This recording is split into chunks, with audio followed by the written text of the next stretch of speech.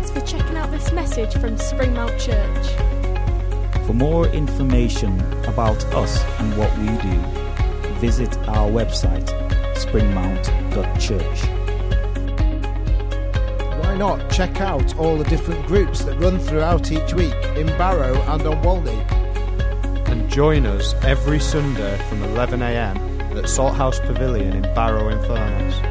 If you would like us as a church to pray for you, please email prayer@springmount.church. Or sign up on our website for monthly news straight to your inbox.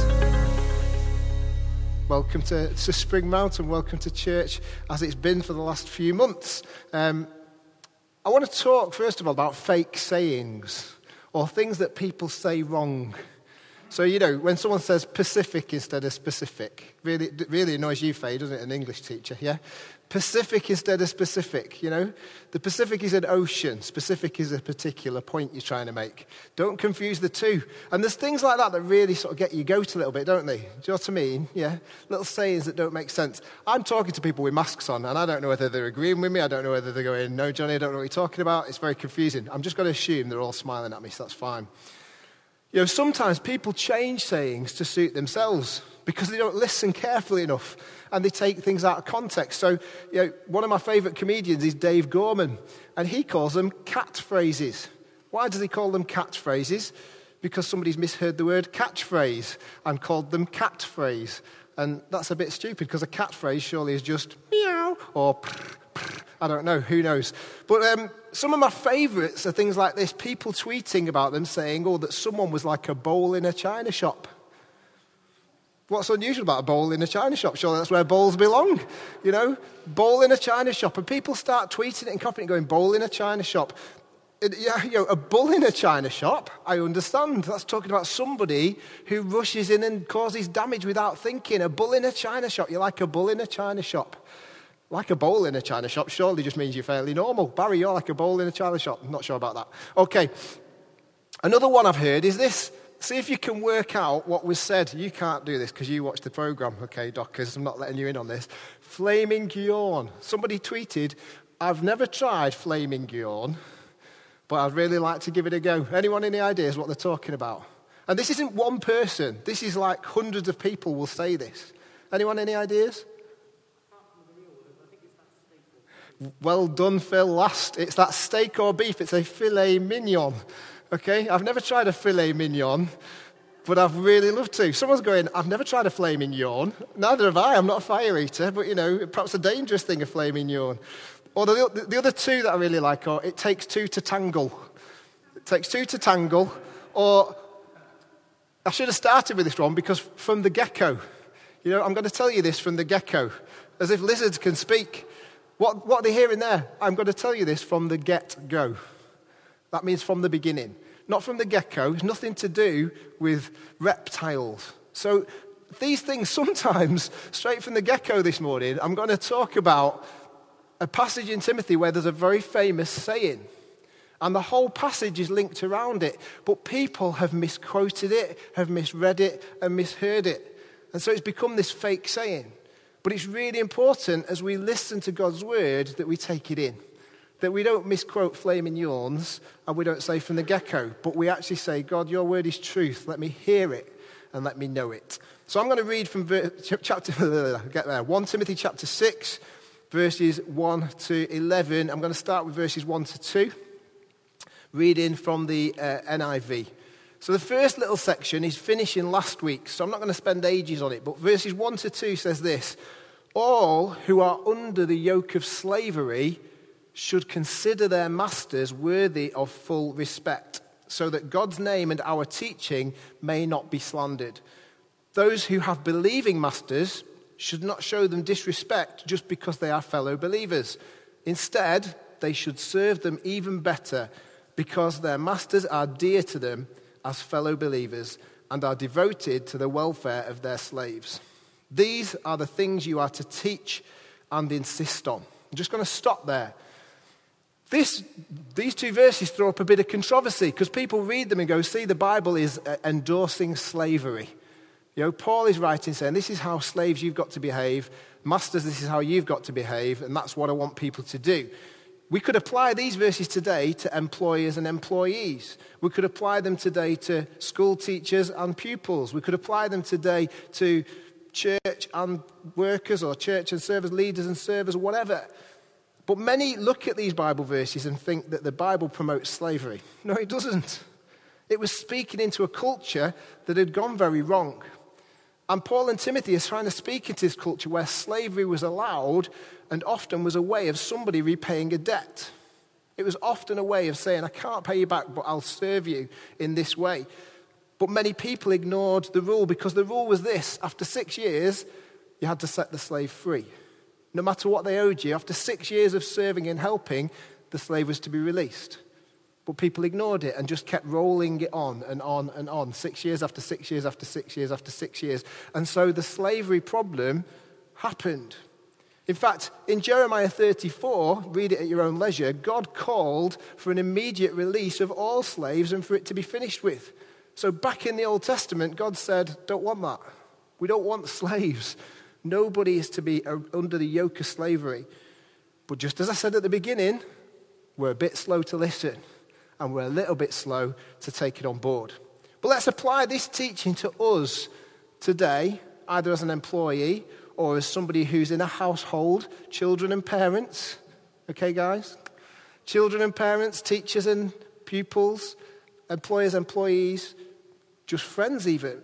We are to give full respect and serve the best we can. Let's take that verse. That's what it's saying. We are to give full respect and serve the best we can. Anyone got a problem with that? No. That's what God's calling us to do, to give full respect and serve the best we can. That was radical for slaves, and it's radical today for us, to serve and respect. How many of us have been in situations where we've just turned up and not given our best, where we've just turned up and given the minimum, where we've just thought, oh, I can't be bothered today. I really don't want to do this, but I'm just going to go and do it anyway. As Christians, God says, give your best. Respect the boss. And as Christians, our boss is God. As Christians, that is the boss. So Paul says these are the things to teach. All the previous lessons from 1 Timothy, Paul says to Timothy, these are the things I want you to teach. Get rid of the false teachings. Get rid of the things that cause problems. And this is the truth of God. Get rid of the things that are leading people down the wrong paths. Stop the false teaching in the church. And then he goes on to finish the chapter. And we're going to finish the chapter off next week. So this is like the first half of 2 parts. He goes on to talk about this. Verses 3 to 5 in 1 Timothy chapter 6 says this.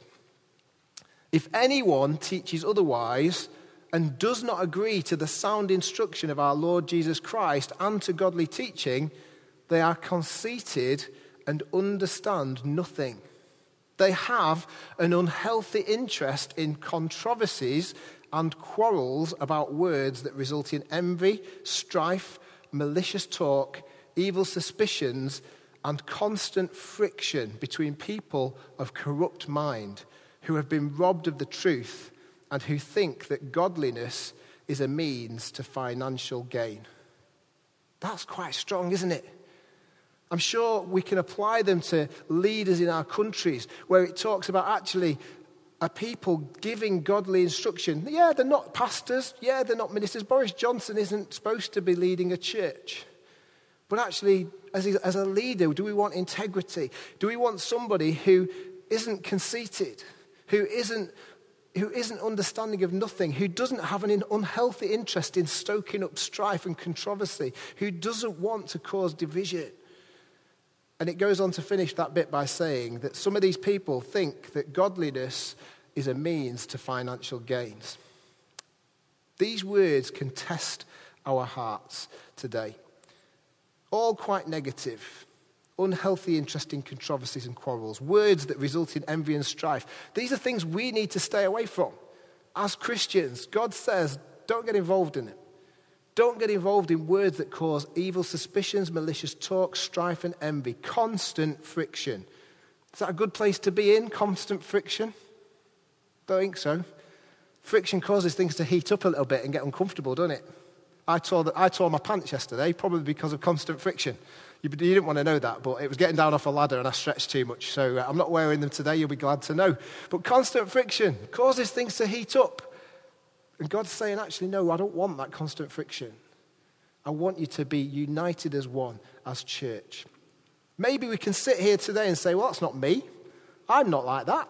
I don't stir up controversy. I don't stir up evil thoughts. But let's examine our hearts. Here's a saying that people use. Is it in the Bible? Yes or no? Cleanliness is next to godliness. Anyone, put your hand up if you think that's in the Bible. Anyone? Well done, you're not. It's not in the Bible. In fact, cleanliness isn't next to godliness in the dictionary either. I don't know what it is, but it's not next to godliness anywhere. What that saying is saying, it was a proverb that was used by John Wesley, the preacher, to say that actually when we are being godly, it will be noticed on the outside as well as the inside. That actually we will be having clean hands, clean hearts, and clean ears. Nothing worse than having your ears blocked so you can't hear.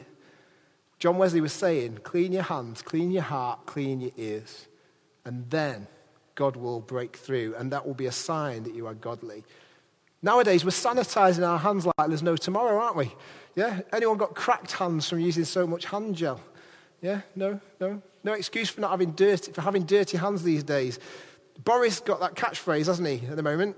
Hands, face, space. It's a bit like the YMCA almost, isn't it? Yeah. Hands, face, space. It's fun to stay. No, it's fun to wash your hands. I haven't even thought of a song.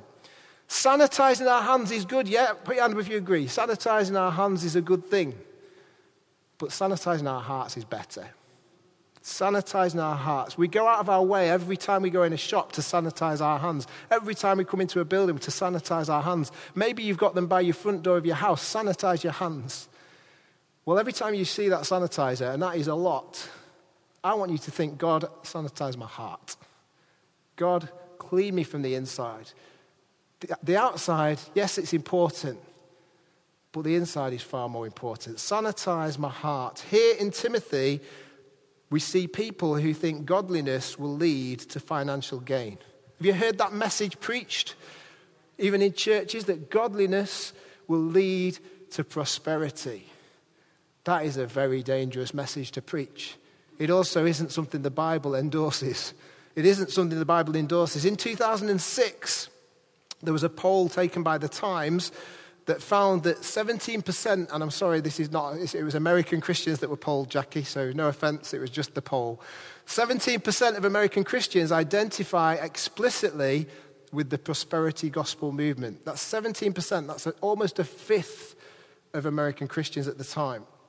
While 31% of them keep hold of the idea that if you give your money to God, God will bless you with more money. That's a third of Christians that were polled. I suspect there'll be similar ratios in our country. I don't think it's immune. There was a full 61% that agreed with the more general idea that God wants people to be prosperous. That God wants people to be prosperous. And by that they mean be blessed, have the nice house, have the nice car, have the good job, have the money. That is 61%. That's 2/3 almost of the people believe that by following God, you're going to rake it in. The Bible doesn't teach that. There was a quote that says this: "It is not scientific doubt, not atheism, not pantheism, not agnosticism, that in our day and in this land is likely to quench the light of the gospel. It is a proud, sensuous, selfish, luxurious, church-going, hollow-hearted prosperity." That's a quote. It could be from today, couldn't it? It was from 1890 by a man called Frederick Huntington. The one thing that is going to turn people off God is that when we talk about the fact that we're luxurious, sensuous, proud, and hollow-hearted because of money. We are doing a book group. Some of you who come to church know we have a book group. We meet on a Friday. It's 2:00 till roughly 2:30 at the moment. It's on Zoom. It's very easy and quick. We read a chapter of the book every week. At the moment, we're reading Francis Chan's Crazy Love. And it's a brilliant book. This week's chapter couldn't be more appropriate to some of the things that Timothy writes in this book, in this passage. Sorry, Paul writes in this passage. Let me get it right.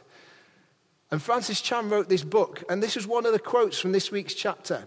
And I believe this needs to strike to our hearts. We need to have sanitized ears, hearts, and hands to hear this. Has your relationship with God actually change the way you live? Do you see evidence of God's kingdom in your life, or are you choking it out slowly by spending too much time, energy, money, and thought on the things of this world? That's a challenging statement. Has your relationship with God changed anything in your life? Or is it drowned out by the things of this world? So people believe that God wants people to be prosperous. I believe God wants people to be spiritually prosperous. He wants them to have hearts that are filled with Him. He wants to have lives that are filled with serving Him and putting Him first and giving Him the best. Let's look at what the Bible says. It says this, Jesus left the riches of heaven to be born into poverty, to be born into the poor. He left the riches of everything to take up that. Why did He do it? For you and for me. Does that speak of prosperity, wealth? No. It speaks of prosperity of spirit. It speaks of accumulating everything that is heavenly and not worrying about the earthly. What about Zacchaeus? Zacchaeus, he had everything, didn't he? He was a tax collector. He was rich. He was wealthy. He encountered Jesus. What did he do? He gave twice as much back. He gave twice as much back. He didn't keep hold of it. He got rid of it and gave it away. What about Paul, the Apostle Paul, the man who's writing this letter? He left the security and probable comfort of his life for the difficulty of living for Christ. He didn't do it because he thought, I'm going to rake it in. He did it because he wanted to see more of Jesus. He wanted to know more of Him. People who tried to keep hold of it all in the Bible don't come out of it very well. They don't come out of it very well. The rich man that came to Jesus said, what must I do to be saved? And he says, I've done all the commandments, I've followed these rules, I've done it, I've been religious. And Jesus said, well, sell everything you've got and give it to the poor. And it says he went away sad. He went away sad. He met Jesus and went away sad. Today I can tell you, you can meet Jesus and go away being satisfied. He met Jesus and went away sad. Why? Because his heart was filled with the things of this world. His heart was filled with prosperity and wealth and money and all of those things. The rich man went away sad. Priscilla and Aquila, yes, they gave some of their money, but they died because they wanted to keep it all for themselves. Their heart was filled with the greed of this world. It's here in black and white in 1 Timothy that it is false to teach that godliness is a means to financial gain. If you hear anybody saying that, it can't be true. The Bible says it's rubbish. It's not true. That godliness will not lead us as a means to financial gain. We don't follow God for ourselves. We follow it for Him and His kingdom, for Him and His goodness, for Him and His word. So when we see televangelists saying, sow a seed into my ministry and you'll be blessed, does it echo with God's word? Does it say that's true? You might be blessed in terms of giving to an organization that's going to help the poor, but there's no guarantee you're going to get what you get back what you give. That was a bit of a tongue twister. We're called in the Bible to be generous givers and to not expect it in return. To be generous and not to expect. To be generous and not to expect. Peter and John went to pray. They met a lame man on the way. When asked for alms, he held out his palms, and Peter and John, this they said, or something like that. What did they say? Silver and gold have I not. They didn't have anything. They weren't going around saying, follow God and you'll be raking it in. Silver and gold have I not. But what I have got is Jesus. And that's going to bless you. And the man went walking, leaping, and praising God. Not because he got money, because he'd been getting money every day at the gates. But he got life. He got God. Because he asked for the right thing for the right people. What we have is greater than gold. It is the goodness of God. Do we believe that this morning? What we have is greater than gold. You might be sitting there today and going, well, that's great, Johnny, but I'm struggling to pay my bills. God says we have what we need. We'll come on to that in a minute. Godliness is not about financial gain. 1 Timothy 6, verses 6 to 9 says this.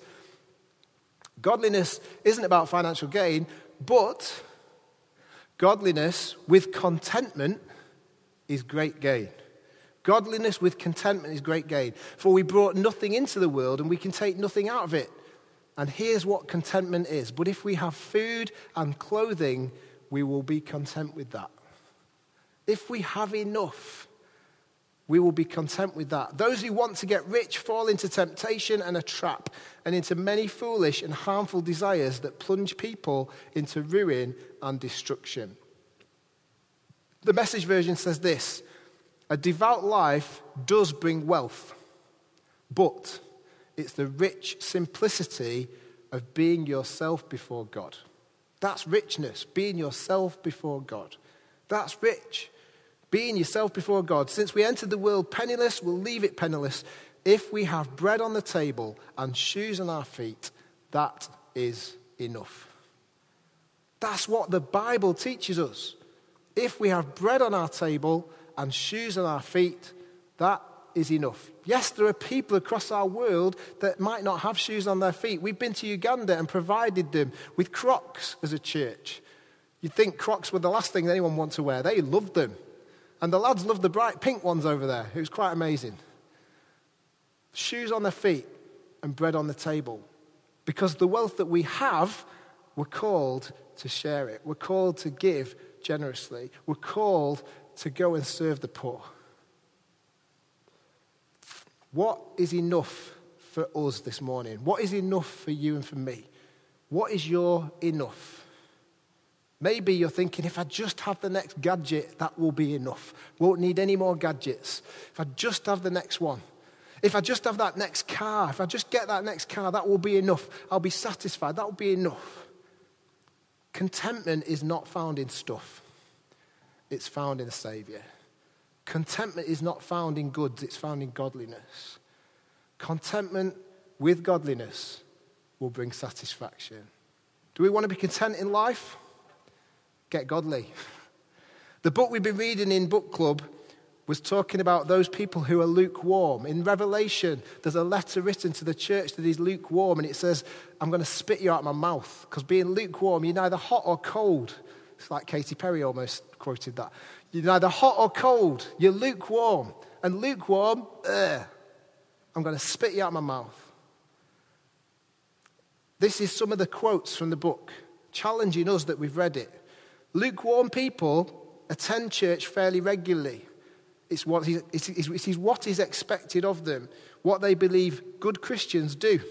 So they go to church. That's what lukewarm people do. They go to church. Maybe that's us.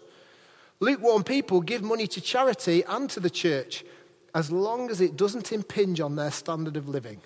If they have a little extra and it's easy and safe to give, they do so. After all, God loves a cheerful giver, right? Lukewarm people gauge their morality or goodness by comparing themselves to others. They feel satisfied that while they aren't as hardcore for Jesus as such and such, they're nowhere near as horrible as the person down the street. Do we do that? Do we compare our godliness with somebody who hasn't got God? Or do we say, actually, I want to be more like Jesus? Lukewarm people say they love Jesus, and he is indeed a part of their lives, but only a part. They give him a section of their time, a section of their money, and a section of their thoughts, but he isn't allowed to be in control of their life. Is that us? Challenging words, this book, isn't it? It's been a hard chapter this week for us to look at.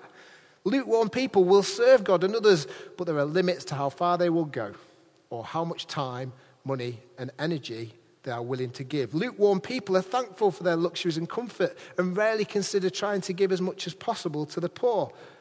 They're quick to point out, Jesus never said that money was the root of all evil, just the love of money. Lukewarm people do whatever is necessary to keep themselves from feeling too guilty. They want to do the bare minimum to be good enough without it requiring too much of them. It's an amazing book to read. Can I encourage you to read it? But it is challenging. And it's no good reading it and not changing. Does God change who we are? Are we continually being changed into his likeness? If we are chasing after the next big thing, it will probably hang over us. It will probably leave us disappointed and never satisfied. Do you know what it's like to have money burning a hole in your pocket? Or see children? Any of the children here, when you got money, have you got to spend it? Have you got to spend it? Or are you putting it in a piggy bank? Do you got to spend it? Yeah, got to spend it. Children and young people are particularly just impatient. Adults are as well. There's people who in here struggles when they've got money in their pocket and think, I just want to spend it. Yeah, okay, yeah, very honest of you, well done. We've had plenty of young people through our house who get a weekly allowance. And they've got it into a bank account and they've got to save it towards what they want. And actually, often they'll say, I really want this. At the moment, it might be FIFA 21. I know that doesn't mean anything to anyone, but that's 50 quid, that game, FIFA 21. £20 in the bank, I'm going to buy some clothes. Forget FIFA 21, I've got £20, I'm going to spend it. And they lose sight of the goal. Our goal isn't FIFA 21. Our goal is heaven eternal, okay? I don't think that's a game, but I think it's more important. They get a bit of money and they keep on, instead of saving it, they spend it. How many examples of Jesus' followers had it all and more? How many examples in the Bible are there of people who had it all financially and more? Not many. Not many. Yet they were willing to go through horrendous things and still stand firm on Jesus. And we finished by coming to the catchphrase, okay? We finished by coming to the catchphrase this morning. Because this passage finishes by saying the love of money is the root of all evil. Money is not the root of all evil, because money can be used for good. People, there are incredible philanthropists, that's the word, isn't it? Philanthropists, that's hard to say, who are incredibly generous. People who have donated millions and millions and millions of pounds to give and give and give and give. And because of them, things are a bit better for other people. So money is not the root of all evil. But when money is the thing in our hearts, that is when it becomes a problem. We're called to not be in love with money. We're called to not be obsessed with money because it causes people to wander down the wrong paths. Finish where we start next week. It finishes with this verse in 1 Timothy chapter 6, and we're going to start with this verse next week. It says this, having said all this about money, having said all this about teaching, it says this, but you, man of God, flee from all of this and pursue righteousness, godliness, faith, love, endurance, and gentleness. But you, man or woman of God, this could be said, insert yourself into this sentence. But you, man or woman of God, flee from all of that. Run away. What are we called to pursue? We're called to pursue things that are right, things that are godly. Faith, love, endurance, and gentleness. That's the challenge. To run from the stuff that is wrong and to chase after the stuff that is good. Pursue is an action word, isn't it? It means to strive, to long for, to chase. What are we chasing right now? Maybe today you're thinking, I wish I could win the lottery. Doesn't always end well for people who win the lottery. Doesn't always lead to a good place. Maybe it's a pay rise, a bigger car, a bigger house. Chase scenes in films are exciting, aren't they? The Italian Job is one that I remember of the minis racing down the streets of Italy. Is it Italy? It's Italy. That's because it's the Italian Job. Thanks, Peter, for nodding and encouraging me in my stupidity. That's fine. They chase down the streets. It's exciting. A chase is exciting. We're called to chase after God, and that chase can be exciting. It has twists and turns. It has ups and downs. It has moments where you think, I can't go on. It has moments where you might think, I've got another idea. I think is that the phrase they used in the lorry? Or was that Frank Spencer? Anyway, never mind. Does our pursuit of God fill us with joy? Or do we think, actually, I'd rather have the stuff. I'll go to church, but I'd rather have the stuff. Because God has already chased us. God has already pursued us with an everlasting love. He's already pursued us with a Savior that will make a difference. He's already pursued us with a Savior who gave his life for you and me. So I believe it's time we started to chase after the one who's already chased us. It's time we started to chase after the one who says, come to me and I will give you rest. It's time for us to chase after the one who promises change and transformation in our lives. Who promises living water that will never run dry. Who promises life to the full. He doesn't promise money in the bank, but he does promise love in your heart. And he does promise sanitizing from the inside out. What will it be today because we need to build up some stamina and fitness if we're going to chase. So starting today, let's get training. Let's get running after him and running from the stuff that will drag us down. Let's pray. Father, I thank you for your word. I thank you for its truth. And I pray, Lord, today that we will know more of who you are in our hearts. Father, help us to challenge ourselves. Help us not to take offense, but help us to be people who are willing to hear, that have ears that are clean, that have hearts that are clean, that have hands that are clean, so that we can know that that cleanliness of heart, hands, and ears and eyes is definitely going to give us more godliness as we seek after Jesus. Help us to pursue you every day and help us to train so we can run faster and stronger for you. To not focus on the stuff, but to fix our eyes on the Saviour. In Jesus' name, amen.